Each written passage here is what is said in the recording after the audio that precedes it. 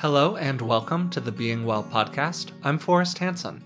I hope you've had a wonderful new year so far, and I'd like to thank you for joining us again in 2019. Every new year, it's common to go through a process of making resolutions, setting big goals, and generally trying to be all we can be. These aspirations can be great sources of guidance over the year to come, but they're not without their own pitfalls. It's easy for new aspirations and goals to come wrapped in a package of self-recrimination and criticism. It's natural for thoughts like, why is this taking me so long? Or, why does it matter? I'm just going to give up anyway. Or, wait, wasn't this my resolution last year? To roll through our heads. That's why we're starting off our new year with a very special episode dedicated to self-caring. This episode features a wonderful conversation between Dr. Rick Hansen and an internationally recognized clinical psychologist, author, and meditation teacher, Dr. Tara Brach. Tara's teaching blends Western psychology with Eastern spiritual practice, brings mindful attention to our inner life, and pulls us into a full, compassionate engagement with the world. And as a nice bonus, she's a wonderful podcaster as well. During the interview, Rick and Tara explore the importance of self-caring, how we can grow this critical resource inside ourselves, and why it's not selfish to be on your own side.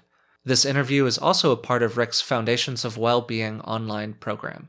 As a quick note, the conversation was recorded over the internet rather than in person, so the audio quality may not be what you've come to expect from the podcast. I hope you enjoy it.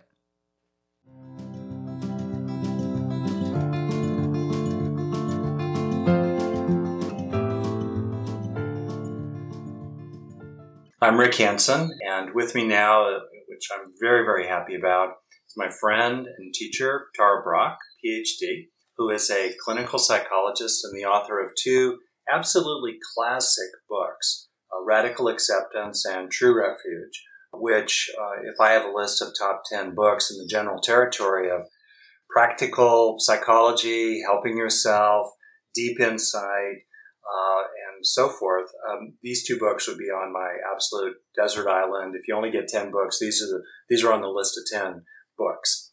Tara lives in the Washington, D.C. area. She's the founder of Insight Meditation Community of Washington, and she teaches meditation and other practices worldwide. So, Tara, thank you for being here with us all. Thanks for inviting me. I'm happy to be part of the program. Well, to dive in, the first question I'd like to ask you is a general one. Since this pillar of practice is, in a way, the entry into all of our efforts to cultivate factors of well-being in this program. So for you personally, if I could ask you a personal question, why has it been important for you to cultivate inner strengths, psychological resources inside yourself?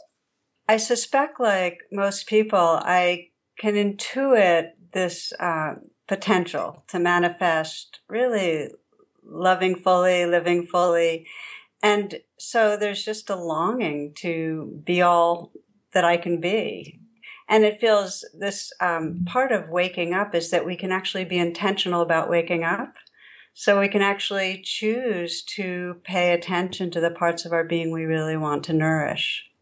So let me ask you, if I could, a question that's a little bit divergent from the kind of material we initially thought about exploring, and then we'll come back maybe to the main line. A question naturally arises, what's the fine line? And so I'm asking you, how do you find this fine line in your own life, in your own practice, between sort of encouraging and opening to something good to grow versus tipping into kind of forcing it, getting driven around it, comparing yourself around it, and pushing too hard? How do you find that? I call it the Goldilocks place. Not too tall, not too short, the sweet spot. How do you do that? Well, it's a great question because we easily have something that we want and then we start fearing it won't happen, grasping after it, comparing, judging. For me, the trick is to keep coming back to the purest intention I have around it. If I remember what really matters about this, what really matters about, for instance, feeling courageous or confident or kind or whatever it is, then there's a quality of sincerity that allows me to move towards it in a way that's without a lot of tension or tightness or grasping. And I use the word sincerity on purpose because there's almost like an innocence. It doesn't come from a place that's controlling in me. It's just a very pure, this is a natural part of my being I want to unfold. More open-handed. Right. I like the language myself of inviting in and creating sanctuary for things like that, as well as, sometimes a little more muscular direct effort to stay with something and to kind of really help it sink in. But it's all in that range without tipping into the pitfall, as you said, getting, too pressured internally about it, too driven around it. When the pressure arises, it's because there's fear. Yeah. And that then becomes a clue. Okay, I need to come back to that Goldilocks sweet spot place. I've tipped too far. And it's also a clue that, there's fear. Let's pay attention to the fear. Because that means that there's some insecurity. I'm going to fall short. I won't get what I want. Maybe I'm not cut out for this. And so if we bring a kindness and a presence to the fear, then because the fear needs attention, then things relax, and then we can go back to cultivating without that kind of tension. This could be a segue, albeit maybe not an immediately obvious one, into our main topic here, which is the pillar of well-being of self-caring, which for me is absolutely primary and fundamental to all of it. As you know, there's a joke in therapy world. How many therapists does it take to change a light bulb? Only one, but the light bulb has to want to change. And that's deeply true, whether it's raising children, that teenager has to want to change for change to be deep, as well as in many other settings as well. So in terms of this topic, self-caring, and you're talking about opening to the fear, let's say, that's at the root of getting pressured around cultivating wholesome qualities of mind and heart. All right. So the question could then arise, why should I turn toward my fear? Why should I open to that painful, unpleasant experience? Why would it be self-caring? Why would it be helpful to me to do this crazy thing? People used to ask me or say to me, hey, Rick, feel your feelings. I was like, are you insane? My feelings hurt. Why would I want to feel my feelings? So what do you say to all this? Well, if we could get away with bypassing them, if we could kind of go another route and not pay attention to them and still have a happy and full life, that would be groovy. And what happens is, and maybe this is maybe a phrase, is that what we can't embrace with love controls us. So it's like if you had a child crying in another room and you kept on trying to, make thicker insulation between the walls and so on, but it's part of your house and it's part of your family, this little being. We have to pay attention to what needs attention within us. And so the parts of us that are fearful need our attention. And if we don't pay attention to them and either numb them out by, over-consuming or ignore them or get into obsessive thinking, they're still there. The energy's still there, and it has an impact on our psyche. There's a tension in our system that will keep on exerting pressure on our life. We'll still feel the apprehension underneath. It'll affect everything. So the most direct way to heal is to turn towards what's there. But there's a whole process of how to do that slowly, patiently, with all the resources we can garner to have the healing be effective. Okay. So why is it an expression of self-caring? Why does it help me or anybody to turn toward their own pain? What happens when we face it? Why is that helpful? Emotions are designed to come and go. It's said that it's 1.5 minutes for an emotion to play itself through your body, unless your thoughts keep on generating the material for the emotion. So what happens in a moment of mindfulness is, instead of the thoughts that keep us worried and keep us agitated, we actually bring a direct presence to what's there. It gives it the freedom to come, express itself, and move on. So it's a pathway to healing ourselves. It's a pathway to opening ourselves to rest in a larger and more tender space. It's actually, we become more whole in the moments that we pay attention to what's here. That's great. I was just also reflecting while listening to you how great it is to talk with someone who's trained intensely as a psychologist, a clinical psychologist, who's also a meditation teacher, and someone who's raised a child and been married and lived a real life, and also someone who's deeply practiced in her own being. So that's a nice combination of really bringing all that together there. Thank you. Well, okay, then let's kind of start focusing increasingly on the what and the how of self-caring. So as a way in, I wonder if you could give a personal example of a time or a way in which you've been self-caring or had to muster or reach for or develop self-caring in one way or another on your own behalf. A time, an example that has been important for you. Well, I'll give you one that I'm just on the spot came up that felt important to share, which was in my 20s. I struggled a lot with overeating and hated myself for it. The fact that I couldn't control my eating, it was really actually late teens, like 18, 19, and 20 is more like when it was. And I remember very clearly getting to the point that I was at war with myself. And the war was not helping my eating behaviors.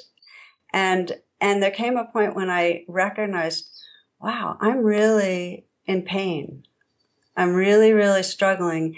And this sense of it's not my fault. It's like, it doesn't matter how hard I'm trying. It's not working. And there came over me both a quality of recognizing there's not going to be any healing unless I befriend myself. There's nothing can go in a good direction unless I befriend myself. And in seeing how much pain I was in, something in me got sad for myself. And that was the moment. It was a radically shifting moment in terms of my relationship with my inner life. I went from being the judge, the aversive judge towards an addictive behavior, to this presence that was really compassionate, that could just see, oh, you're struggling. It actually shifted my eating behaviors over the long run because being at war with myself only created more agitation and more of the kind of stress that would have me eat. Whereas I started getting the knack of, oh, okay, this is hard. You're having a hard time. There was more space, and in that friendly space, my behaviors began to very naturally start adapting themselves to a more healthy kind of a pattern. So that was one of those pivotal life experiences where self-compassion started turning around something that was very, very difficult. Wow, that's such a beautiful example. So if I could just to call out that in that sadness for yourself, we could probably call that certainly in the territory of self-compassion. There's a feeling for your pain. There's a wish that you didn't suffer it. And with that, there's a kind of empathic sadness. And yes. We'll get to this a little bit more later, but that's such a good example that compassion can sometimes have a bittersweet quality. The sadness, for example, can feel maybe subtly unpleasant, and yet if we open to it, we don't need to fear it. We don't need to fear the softening of the heart that comes with compassion. It's okay. We can ride that out. And it will, as well as being deeply meaningful, very often it leads to good things, as clearly it did in your own case. Yeah. Beautifully put. Yeah. Oh. Well, then, the other thing I want to call out, I've never thought of this before, but I think it's so interesting that you stepped away from what was masquerading as self-caring, which is to say, beating yourself up, bringing that kind of harsh, self-critical. I think for many people it has a kind of scolding, scorning intensity. I think of fireballs coming out of the sky. Anyway, and as you know, in Buddhist psychology, there's the notion of near enemies, of things that are factors in the mind, psychological factors or forces that masquerade as something good, but are actually not. And I think that's very interesting to apply that notion now to the near enemies of self-caring, like self-criticism. And I wonder if you could speak to that and kind of waking up from the entanglements of those deceptive masquerades, imposters for self-caring, and kind of come out of them into a more genuine refuge and true self-caring. Well, I find that we can look at the way we relate to ourselves and discover the parallel from how our parents treated us. And our parents, out of concern, out of fear for how well we'd emerge as beings, ended up being very critical, many of them. And so we took on criticism, self-criticism, as a way of trying to strong-arm ourselves into being the person that we thought we should be. And pretty much most of us received a message in some way that to be loved and to be approved of, we needed to be different than we were. So you're using the term, it's kind of masquerading out of care. Out of care for ourselves, we try to make ourselves different. It's seen that way. Now, it's a strategy. It just happens to be a strategy that ends up bringing a lot of suffering. I call it a false refuge. We take a kind of false refuge in judgment and in being at war with ourselves in order to be something different. And it's only when, and there's some wisdom in each of us that starts catching on to the fact that these patterns just aren't working. The strategy's not delivering.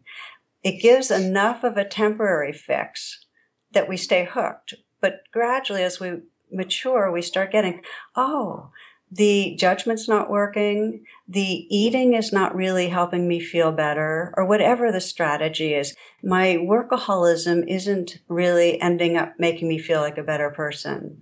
All my striving to achieving, I still don't feel at home with myself. Then we start questioning in a really good way. And we start saying, okay, those were masquerading for self-care. What would it really mean in this life to be offering ourselves the kind of care, the kind of messages, the kind of guidance that would bring some happiness? So it's a critical shift. Can you, from your own practice and working with others as well, perhaps name some of the somatic markers? That's a term that's about like an inner signal, a felt sense, a signal. Like how can a person feel or know the difference between, we'll call it authentic, wholesome self-caring and this sort of imposter self-caring, this near enemy, if you will? For me, it's very, very clear that when I am offering what seems like self-care, but it's coming from a place of fear and a place of self-doubt, there is a squeeze and a tension. And often it shows itself in the throat, the chest, and the belly, because there's a nexus of nerves there that our emotions end up most expressing through. But it could be in other parts of our body too. But there's some form of unpleasant tension or tightness. It's confining. Whereas in the moments of genuine self-care, there is always a sense of opening and tenderness. Now, tenderness has different felt sense for different people, but there's some quality of resonance, of presence with that one can feel, and there's a sense often of warmth and a sense of expansiveness. And I can say for myself, there's a shift in identity. And it's something that this isn't somatic language, but it's important language, because what happens in a moment of self-care is rather than being caught in the waves of what's going on and reacting to ourselves, we actually open and become more like an ocean or presence that's relating to the waves. There's a quality of tender presence that becomes a more familiar sense of who we are. I'm letting that land right here. And just to say back to you, you're talking about self-caring in addition to other benefits, let's say some quite practical, like, for example, helping a person move out of issues around eating. And we'll be working through other examples too, or moving through other examples. But you're talking about self-caring as a kind of opening into something profound, something deeper and vaster. I wonder if you could say a little bit more about that. Yeah, I have watched countless people that in the part of their life where they begin to regard themselves with care, that is the juncture where profound transformation takes place. And there's really a shift from a much more limited sense of who they are. Before it, there's a narrative of a self that's usually unworthy or needs to do more to be okay, and so on. And once there's self-care, that very act of relating to ourselves with kindness actually opens us up to a larger sense of who we are. So there's more of a sense, the wholeness of the psyche altogether. Wholeness is one of the best words for it. We start having access to all our other resources too. So it opens us up to a lot more. We start by offering care inside. We become more open. We have access to a lot more spontaneity, a lot more of our natural intelligence, a sense of strength, a sense of confidence. So I really look at it as a portal to all of the qualities we most cherish. Rabbi Hillel's line a long time ago, if you're not for yourself, who will be? And if not now, when, right? It's so true. And the most important truths are the ones that we forget. And if we don't love ourselves, we can't really love life. And we really can't, because what is this self but the aliveness that's right here? So the very entry to being in love with life, which is really another way of saying being happy, being at home, is by learning to really regard the life that's right here, this body, these emotions, this being with tenderness. One of my teachers says, all I ask of you is this, is just to make love of yourself perfect. Make love of yourself perfect. And he's not like saying perfect as in, here's another thing that you then have to fall short of, don't do it imperfectly. He means really dedicate yourself. Yeah. If you come out with a deepened degree of commitment to loving the life that's right here, everything else unfolds from that. So how can a person do this process of self-caring that you're incredibly articulate about, and so many levels of articulateness? How can a person do that without getting vain, narcissistic, self-important, me, etc.?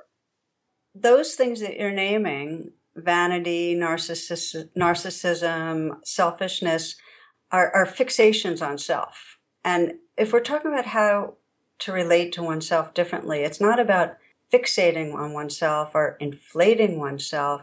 It's about tenderness towards, and that's a very different experience. Again, you asked this before, and it was a really good question, is how do you know? If in the way you're relating to yourself, you start feeling a sense of fear, tension, or grasping, if there's tightness, that means it's not authentic self-care. It's in some way been hijacked. Mm-hmm. And then we just become mindful of what's going on. You can always find your way back home if you just say, okay, so what's happening? Oh, feeling insecure. And so it's not really self-care. It's really grasping on self-inflation, that kind of thing.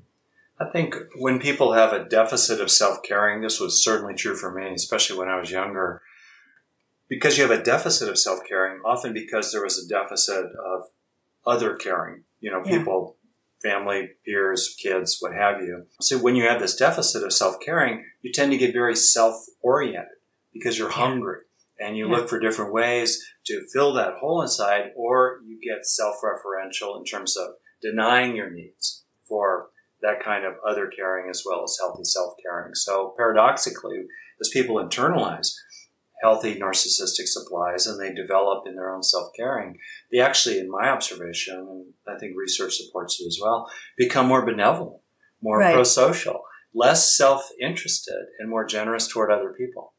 Yeah. Our deepest need is to feel loved.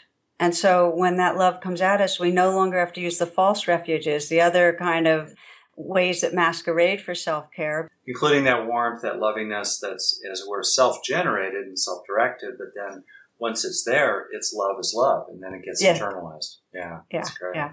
The trick is to recognize that it's often very hard for us to recognize our needs and relate to them in a wholesome way. And again, if our parents weren't attuned, let's say our parent didn't notice we were uncomfortable, or a parent maybe noticed, but it was like a hassle. And so there was a sense of responsive irritability, or let's say there was judgment, we end up relating to our own needs with that same impatience or judgment or ignoring or neglect. So part of the beginning of cultivating self-care is to begin to notice those patterns. And we start, even if we can't offer self-care, because sometimes we're blocked, and the blocks are, I don't deserve it.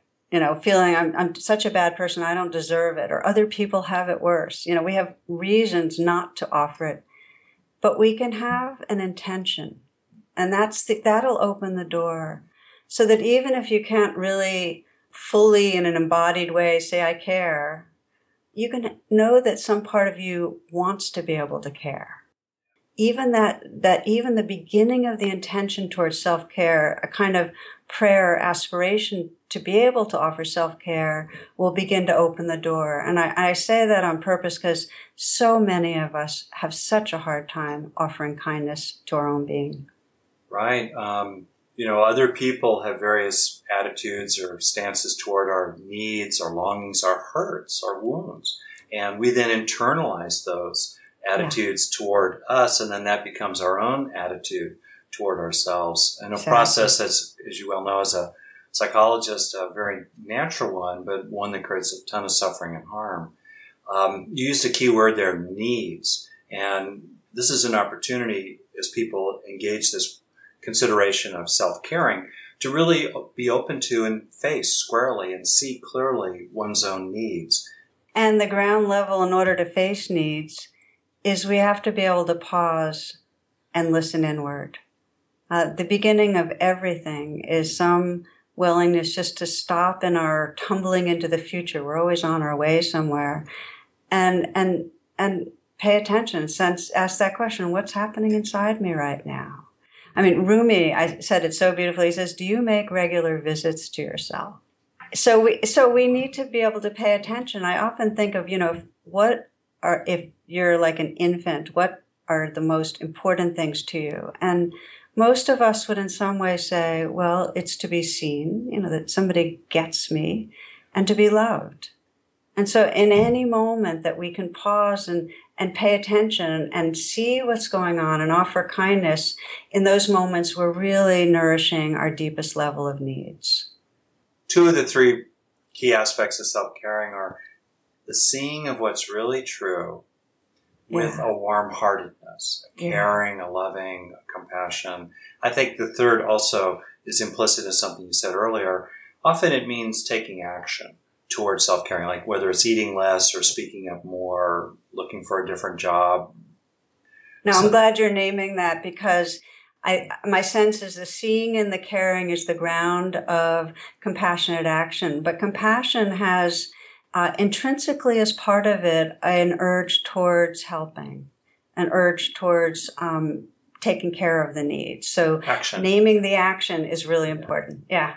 I mean, empathy you feel with, and you have to have that for compassion, but full compassion is when you feel with, and there's that lighting up at the part of the brain that's urging you, oh, I care, I want to relieve the suffering. Including your own suffering. Absolutely. Yeah. It's inclusive of life, and life includes life inside us and around us.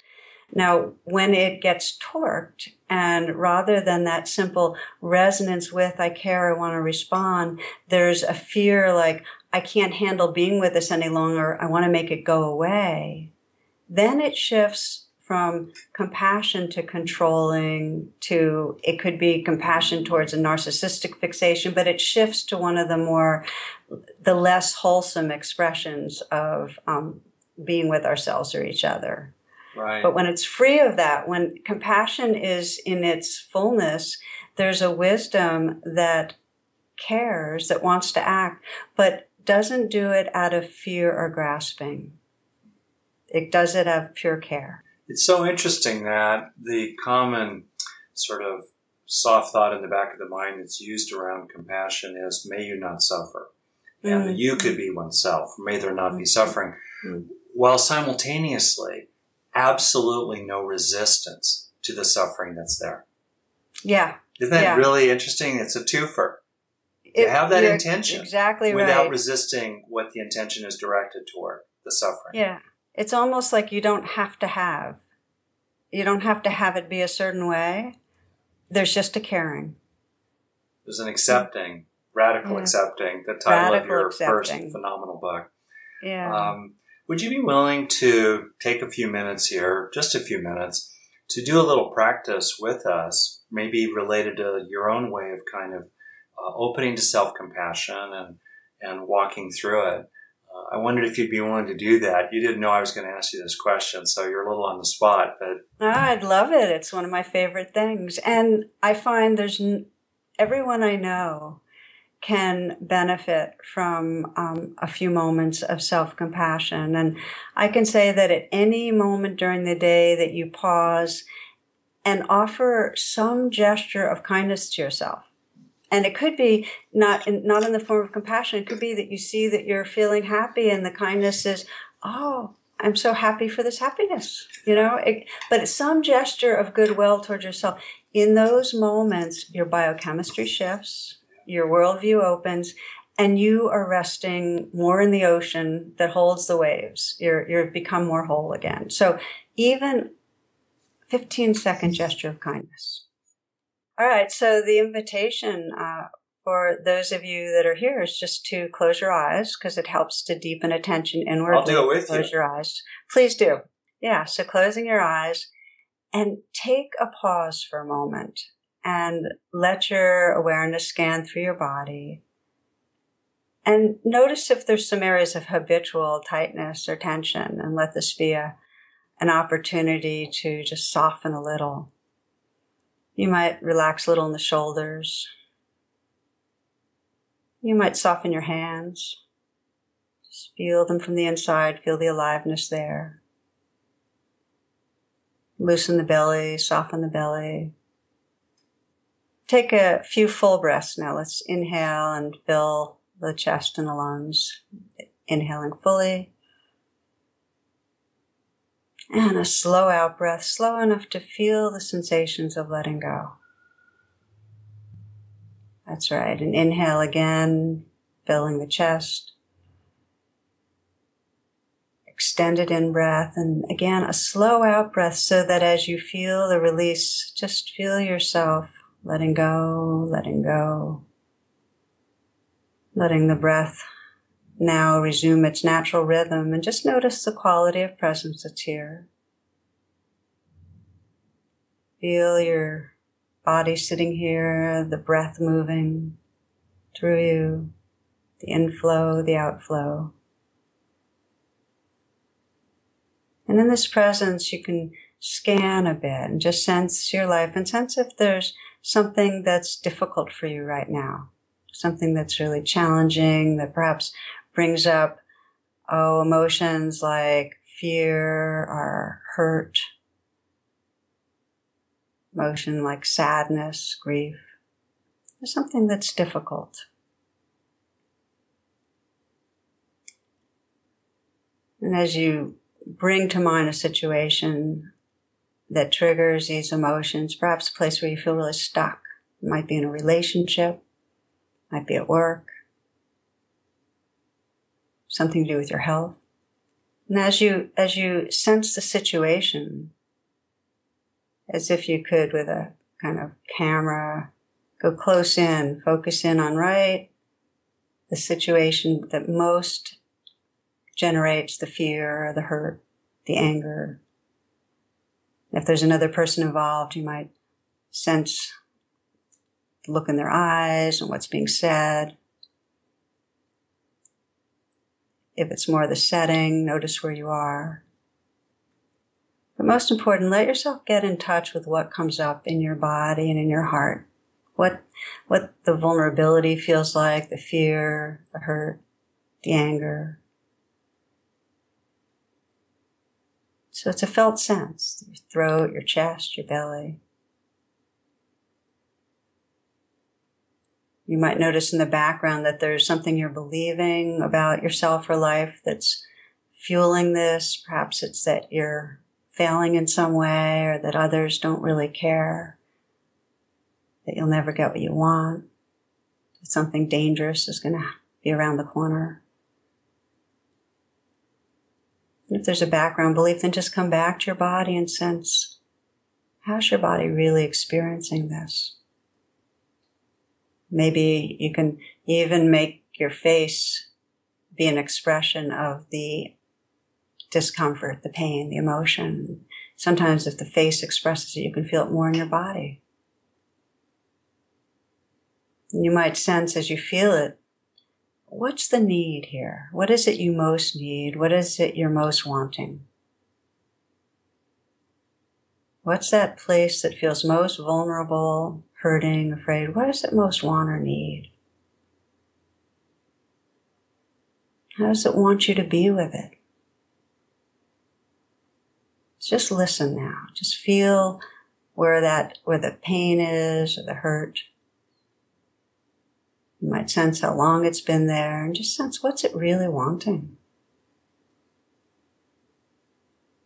And you might experiment right now. Just put your hand on your heart and just sense that you can, with your hand on your heart, you can vary the pressure. So just let it be tender, a tender touch.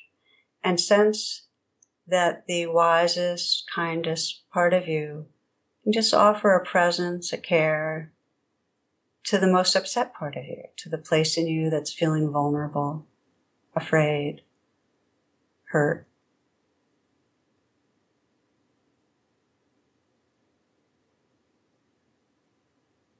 There may even be a message that through your hand you can offer your own heart. I sometimes say to myself, "It's okay, sweetheart." And others might say, there's one healer that says, "I'm sorry, and I love you." Zen teacher Thich Nhat Hanh says, "Darling, I care about the suffering." So is there a message that would bring some comfort, that might be directed towards the place of need?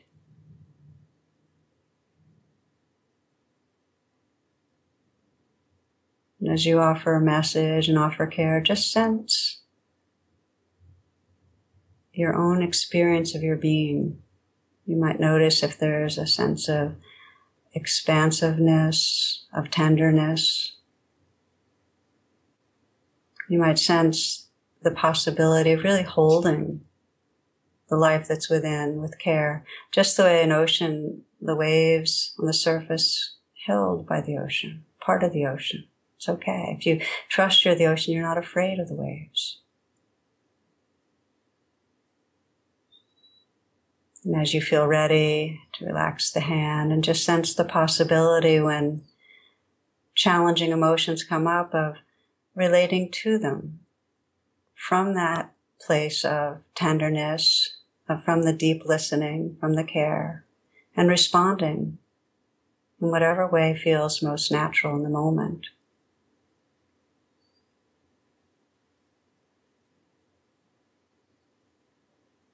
Okay, opening your eyes, coming back. Well, I hope that you healed whatever wounds you were paying attention to. And thank you for the possibility of doing this with you and those that are listening, because it's such a precious practice. It really is. Yeah. There's so much in that. And including just underlining the importance of practice. You're about practice. And right here we had a taste of practice. And you can get a sense of how powerful it is. Well, the good news is we can retrain ourselves. I mean, our habit is usually to be pretty quickly down on ourselves, and we can retrain that, and life becomes so much happier when our response to ourselves is benevolent. Well, last question. Again, if you're willing to be personal, what's something you're growing yourself these days, in particular, using the metaphor of the garden of the mind-brain? What's a particular flower or fruit tree even, that you're pretty zeroed in on and are trying to protect and plant and fertilize and nourish inside your own mind-brain system? What inner strength, psychological resource, etc., are you particularly focused on these days? Maybe just to say that Thoreau has a wonderful line, and it goes like this. He says, "The miracle is to look through another's eyes, if only for a moment." And so it takes some commitment. It takes an intentionality to begin to ask, well, what's life like for you? I mean, what's it like being Rick right now? What's it like looking through those eyes? And what might you be feeling with your heart right now? And so that we extend our perceptual field very on purpose to sense how it is for another. That's great. I want to thank you, Tara, for taking this time with us and encourage people again to get both of your books. They're absolute foundational classics, Radical Acceptance and True Refuge. And I thank you again for doing this. You're completely welcome, and all blessings on the launching of this. I know it's going to be rich for everyone that partakes. So thank you. Well, thank you.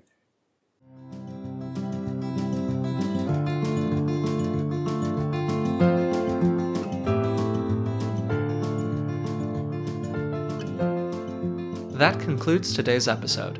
Once again, the interview was taken from Dr. Hanson's online Foundations of Wellbeing program. The Foundations program is an online, year-long course that teaches us how to develop the key inner strengths that lead to a good life. If that sounds interesting to you, we've put a link to the program into the description of the podcast. Registration is currently open, and we'd like to extend a special offer to listeners of the podcast. If you enter the code BEINGWELL10 at checkout, you can receive an additional 10% off the purchase price. I hope you'll join us again next week when we'll be back with a new episode. Until then, thanks for listening.